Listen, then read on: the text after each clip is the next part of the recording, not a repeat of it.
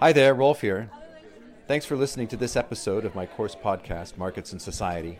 I've included a description and additional material where relevant in the episode notes. I hope you enjoy it. Okay, we have blown by the halfway point for this class. So today, I thought it might be a good idea, since we're now halfway through, to take a little stock, remind ourselves what it is that we're doing, if anything, in this course. So what I'd like to do is to spend a couple of minutes, maybe no more than a half an hour, I hope, just with a quick review. I wanted to start by noting that this very week, I noticed in the papers that yet another report, did anybody see this in the news? Do we even notice this stuff anymore? It's like, yes, another report. Warning us that, yes, once again, we have to act now. If we don't act now, it will be too late. Have we heard that before? I mean, how many times can you tell us this is your last warning? I feel it's like when I'm trying to threaten my kid to make him do his piano lesson or something, and I start issuing ultimatums, and there's a certain point where he just stops listening to me, and the ultimatums serve no purpose. And we're a little bit, I think, at that level. So once again, we've been told that we have to act, that we have no time, and that if we don't take urgent measures, urgent actions now, that we're all, whatever, that we will blow past the various targets that we as a global society have set for ourselves. Okay, do you think we're going to be taking urgent action? Do you feel that urgent action taking shape? Like tomorrow you're going to wake up with a sense of urgency you didn't have today and say, oh my God, we should be doing something. Is that going to happen? No. Do you think there's any society that's going to say, oh my God, let's change our ways and so on? I doubt it.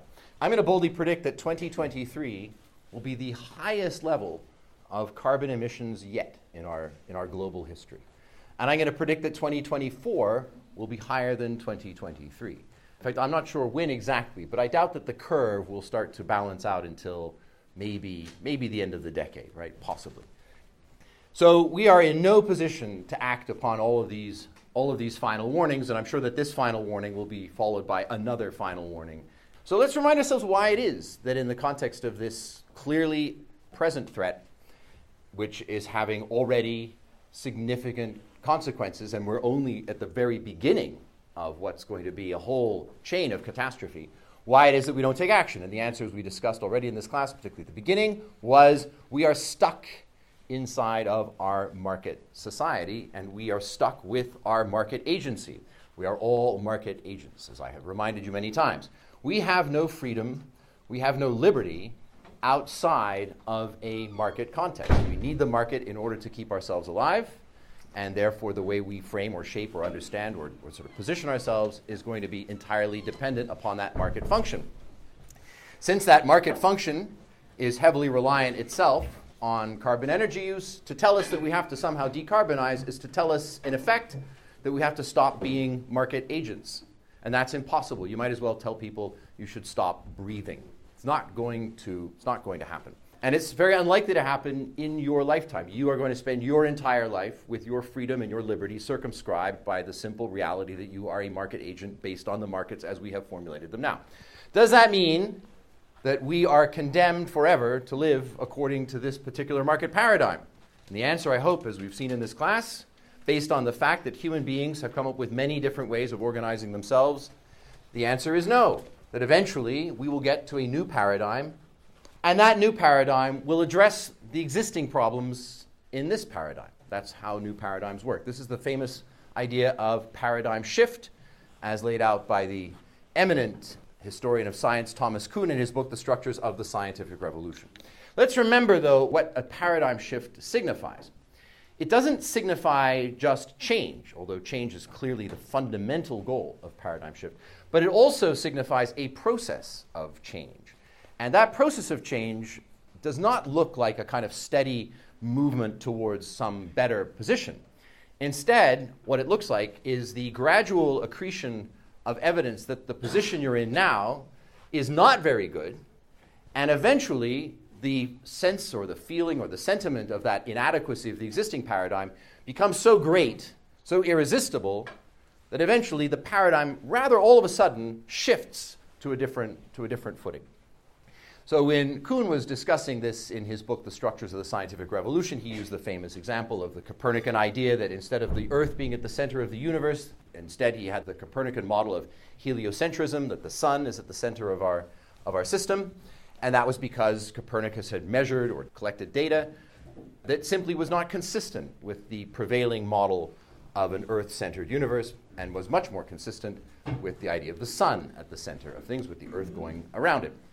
But I remind you that Copernicus, some of you may remember this, Copernicus, who published his work on the revolution of celestial bodies in 1543, Copernicus waited until he had died for that work to be published. He ordered it to be published posthumously. He did not want it to appear in his lifetime because he was afraid of what the consequences might be for him, since he was in effect taking a stand against the prevailing thought as it was represented by the church. This is very symptomatic of the problem of an existing paradigm. It enfolds us within a broad scheme of thinking, and it's very difficult to think differently. And when you do think differently, you feel exposed, and it seems sometimes ridiculous or absurd or fantastical or sometimes even dangerous. So what we generally find is that in the context of a paradigm that is not working, there is a gradual accretion of evidence, and eventually that evidence becomes so great that people simply move over to a different or to a better paradigm. Now, when you have the accretion of evidence that indicates the existing paradigm is inadequate, one of the ways to think about that is making increasingly obvious the internal contradictions of the paradigm. That was the problem they had with the Earth-centered model of the universe. They had these very complex models that were designed to somehow explain the observations of different bodies in the heavens to fit the idea that Earth was in the middle, and it involved all kinds of crazy, weird paths and so on. And you could replace that with the sun and everything simplified. But the idea was that in the existing model, there were ways that you could somehow justify what you were seeing if you were willing to make these kinds of irrational proposals about the behavior of planets and the like. And so what you find is that those contradictions start to become more and more apparent, and that's what we're living through, I think. You will live your life, almost all of your life, inside of that contradiction. You have no choice but to live your life using the market. You will invest over your lifetime tens, hundreds of thousands of euros to make yourself a compelling market entity. How many of you here, for example, in this room, already in your first year of university, already know that you probably have to go do a master's degree after you finish with this nonsense? Show of hands, be honest. Yes, there you go, right? On behalf of the university educational complex, I thank you profoundly. It pays my salary. Now, let me ask you a related question. You know you have to go do a master's. Is that because you have just an unquenchable thirst for more learning?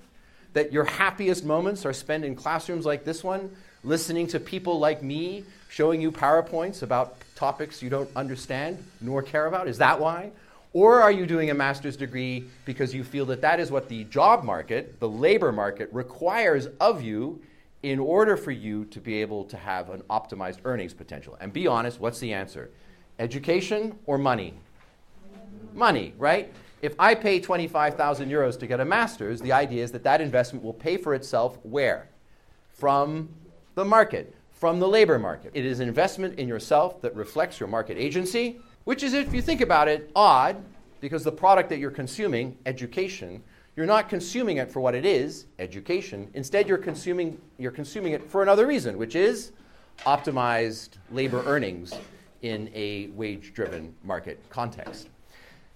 This is the market paradigm in which we live. This is why that decision, even at the age of 18 or 19, to you feels very rational and important, right? Of course, you'll do a master's degree. That's what you need to do. Because those are the choices that this existing market paradigm provides to us. However, at the same time as you're investing all this money in yourself to make you an optimized market agent, to go out and get a job, to join the production function, what will that production function necessarily require? It will require that you become an intense user of carbon, because that's what our production in the marketplace uses at its very base. So you're going to be an intense consumer of carbon at the very time that you know that carbon is noxious and deleterious, not only to your future, but for the future of your children and for their children. That puts you in a rather unusual position. You have to spend your own money, or let's be honest, your parents' money, in order to optimize your position as a market agent, in order then that you may go out and make the problems surrounding you worse. That's kind of a shitty position to be in. That's a contradictory position to find yourself in. Should we simply accept that as a baseline condition of how we get to live our lives? And the answer for all of us in this room is yes, because what alternative do we have?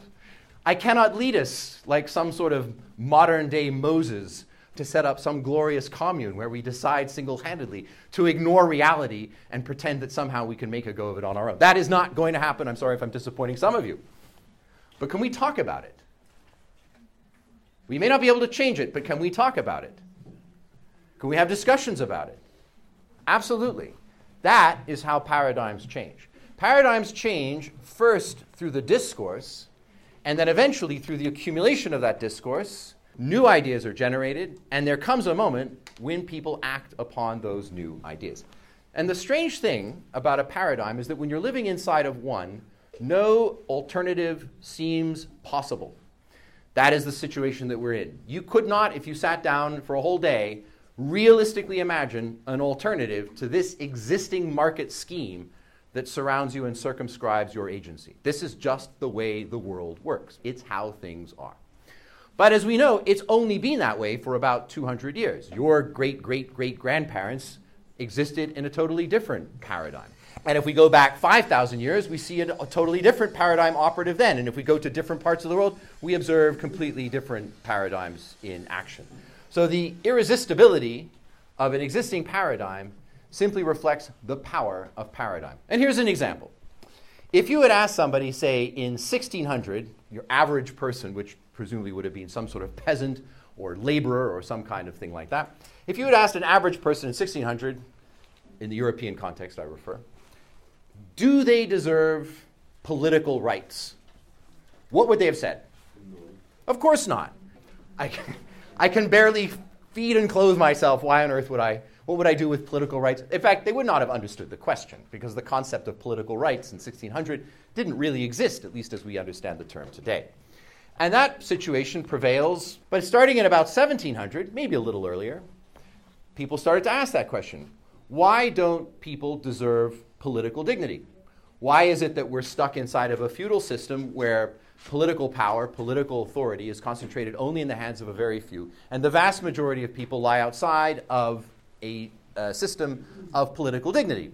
And so for 100 or say maybe 120, 30, 40, 50 years, depending on when you want to do the math, a discourse developed. People like Thomas Hobbes, people like Jean-Jacques Rousseau, people like Voltaire, figures of the Enlightenment. And after 100 or so years of people talking about whether the average person, not just the wealthy, the aristocratic elites and so on, deserve political dignity, what happened?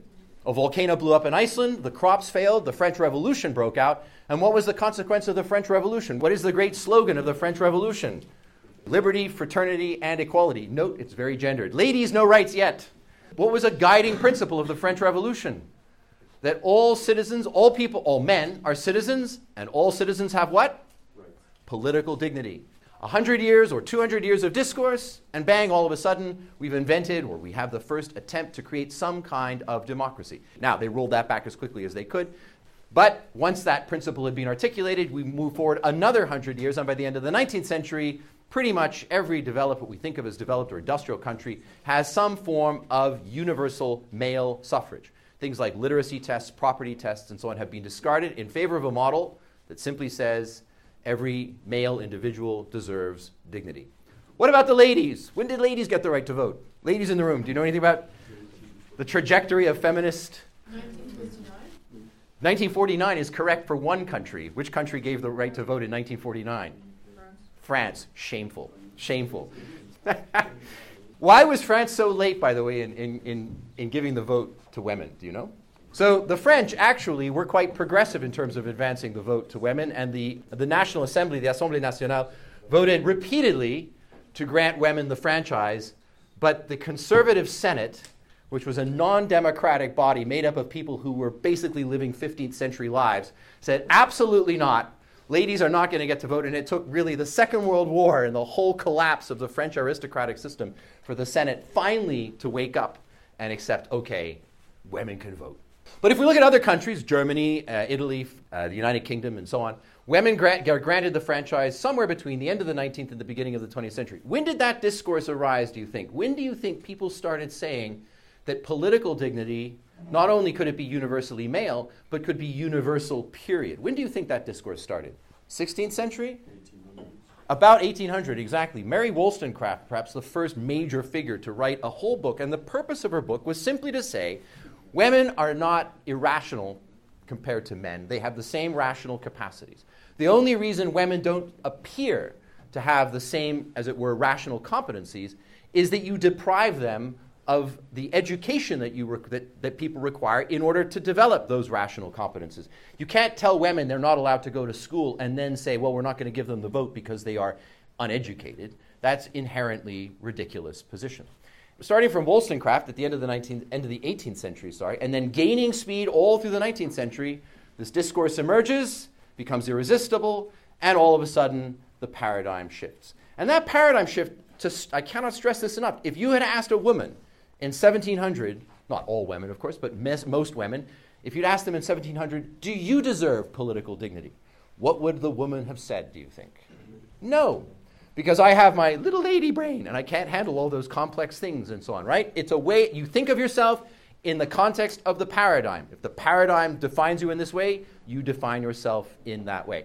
And it took 150 years to escape to a different paradigm, and the paradigm shifts. And we see this over and over and over again in our modern era. In fact, the modern era is, should we say, adept at replacing outmoded dysfunctional paradigms with better ones. 300 years ago, 200 years ago, you could look at somebody with darker skin and think, not human being, but property. Someone who should be put into a market and simply sold as chattel goods.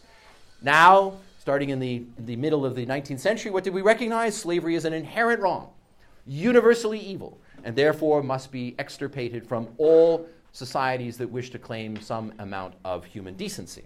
And so we have discarded a paradigm that sees or is able to see human beings as property in favor of one that sees human beings with respect to their human dignity.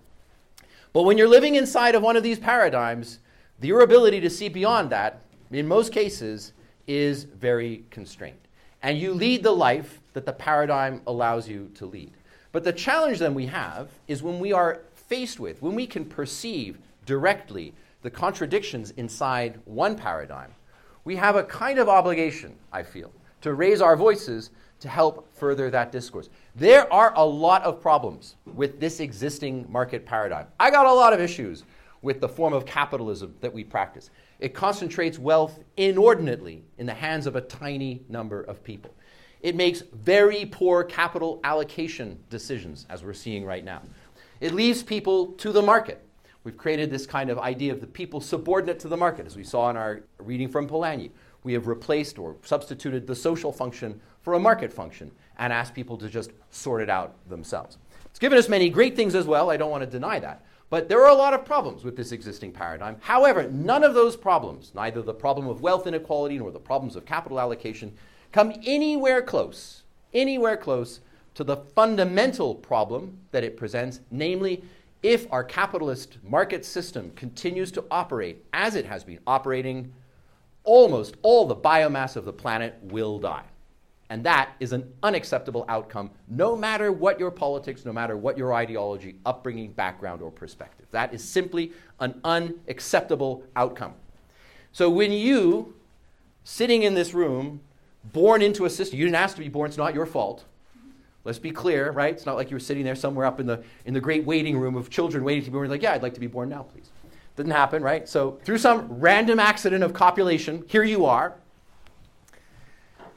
And now you're stuck with the mess that others have made for you. So your challenge is, what do you do about it? And the first thing you do is you recognize the impossibility of the system. And secondly, you raise your voice in such a way as to articulate the impossibility of the system. And third, you contribute as you can to the rise or the development of a new discourse, not one that you will be able to implement, but a new discourse that can then come along and evaluate the existing paradigm as inadequate or insufficient and replace it with another one. And I would go so far as to say replace it with a better one, because broadly speaking, paradigm shifts take inadequate paradigms and replace them with better ones in a kind of Hegelian dialectical process of progression.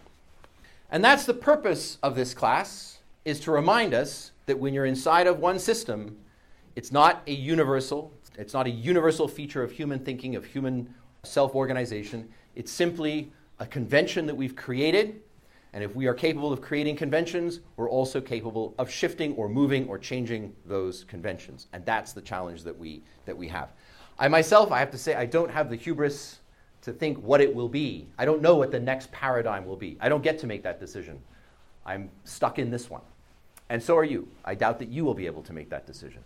But it doesn't prevent you from raising your voice to point out the inadequacies of the existing paradigm so that those who come after you can take what you've done and then build or plan or erect something better. And my final point about paradigms is this. When you're living in a paradigm that's replaced a previous one, so for example, we're living in a market paradigm that replaced a feudal paradigm of economic and social organization. When you're looking at a previous paradigm from the existing one, you can't imagine how people ever would have chosen to live according to that system. None of us is sitting here thinking, you know, those feudal peasant farmers had it so good with their near starvation existence, their endemic poverty, their inability to read or write. Oh, those guys had it so good. Absolutely not. So when you're existing in one paradigm and you look back, you always think, oh my God, how did people live that way? And I guarantee you, it's a safe thing to guarantee because I'll be dead, but I guarantee you that when this existing paradigm collapses under its own internal contradictions, whatever the paradigm is that follows, and people look back at this period, they will be amazed that this is how we chose to live our lives. When people, say, living 200 years from now, look back on this, what do you think they're going to say? We know what they're going to say because we can do the same thing. This class, insofar as it has a point, and I'm not sure that it does, but insofar as it has a point, is to remind us in the different examples that we've seen, the different forms, the different conventions that we've seen established, the different ways that people have led their lives that seem very remote and very foreign to our own. Simply to remind us that although the paradigm we're living in is irresistible to us, defining the choices we get to make, creating priorities for us, and essentially circumscribing our liberty to act, that nonetheless, it's just a convention, and like all conventions, it can change.